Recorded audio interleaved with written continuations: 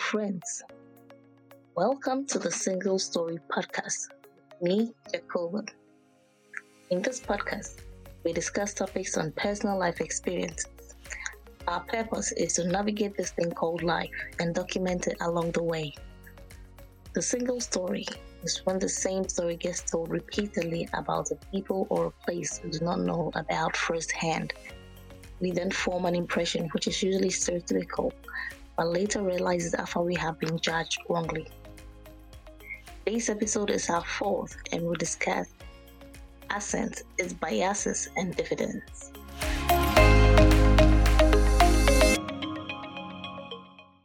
There are different reasons why people form biases. Some people become biased because friends and family say biased things. They then believe that racism and prejudice are acceptable. People also form bias because they are with people who act and look like them. When people do not spend time with people who identify differently, they can form bias towards those people who identify differently. An immigrant in the USA is likely to speak or sound differently from native English speakers.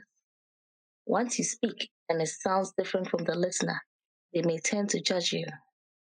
This could be either good or bad judgment. They could ask, "Where are you from?"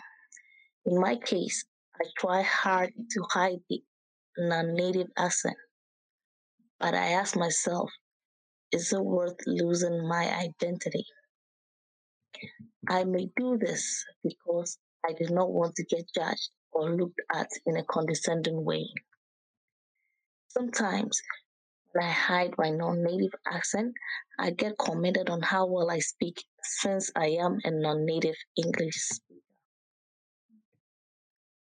These people do not expect pretty much anything good from areas where people who identify differently come from, based on stories told about such regions. English speakers from Africa, Asia, and the Middle East suffer the most from accent bias. Accents are developed when we learn to speak. They portray the linguistic variations individuals had growing up. A major part of an individual's accent is influenced by the people around him and his classroom education. Accents do not represent a person's level of education or academic qualifications.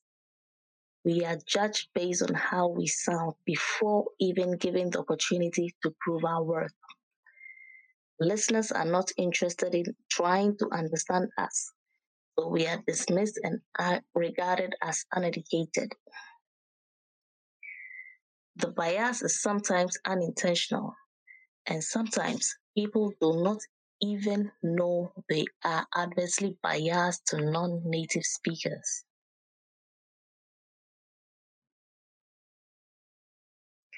Listeners must put more effort into listening to a person that speaks with an accent. A person with an accent will pronounce words differently, and the listener must try to understand what the speaker is saying. The only difference is their pronunciation of words.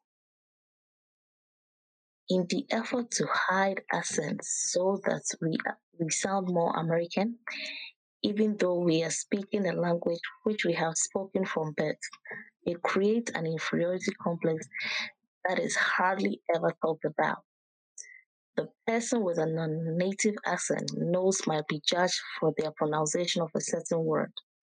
They focus more on that word and less on their speech and end up embarrassing themselves. The effort to listen to a person with a different accent should not be one-sided. Non-native English speakers have no problem listening to native English speakers. They put in the effort into listening because they understand that the pronunciation of words may be different from what they are used to. The reverse is mostly not true, since native English speakers are mostly dismissive of non-native English speakers. When the accent is, however, African sounding, it is dismissed as uneducated, causing unnecessary inferiority complex among the speakers. People are denied employment because employers think just because they sound different, they might not understand the work at hand. While it is essential that these prejudices should be called out and recognized as part of unconscious bias, and that we should try to work against them, it is clear that this will have to be a long haul exercise. The view that someone with a more native command of a language must be more knowledgeable than a non-native speaker who is considerably more expert is a deeply rooted prejudice and hard to challenge. I believe everyone has the right and needs to be given the opportunity to have their own voice and not face any prejudice or stereotypical inferences once their accent is not what is commonly used at a geographical location they find themselves. People have certain beliefs and cultures they may exhibit which could go a long way to salvage a society. The world now needs a lot of endearment. Therefore, this must be an all-inclusive exercise so that all and sundry will bring their expertise to move this thing forward for the good of all. Thank you for listening. Stay safe. Good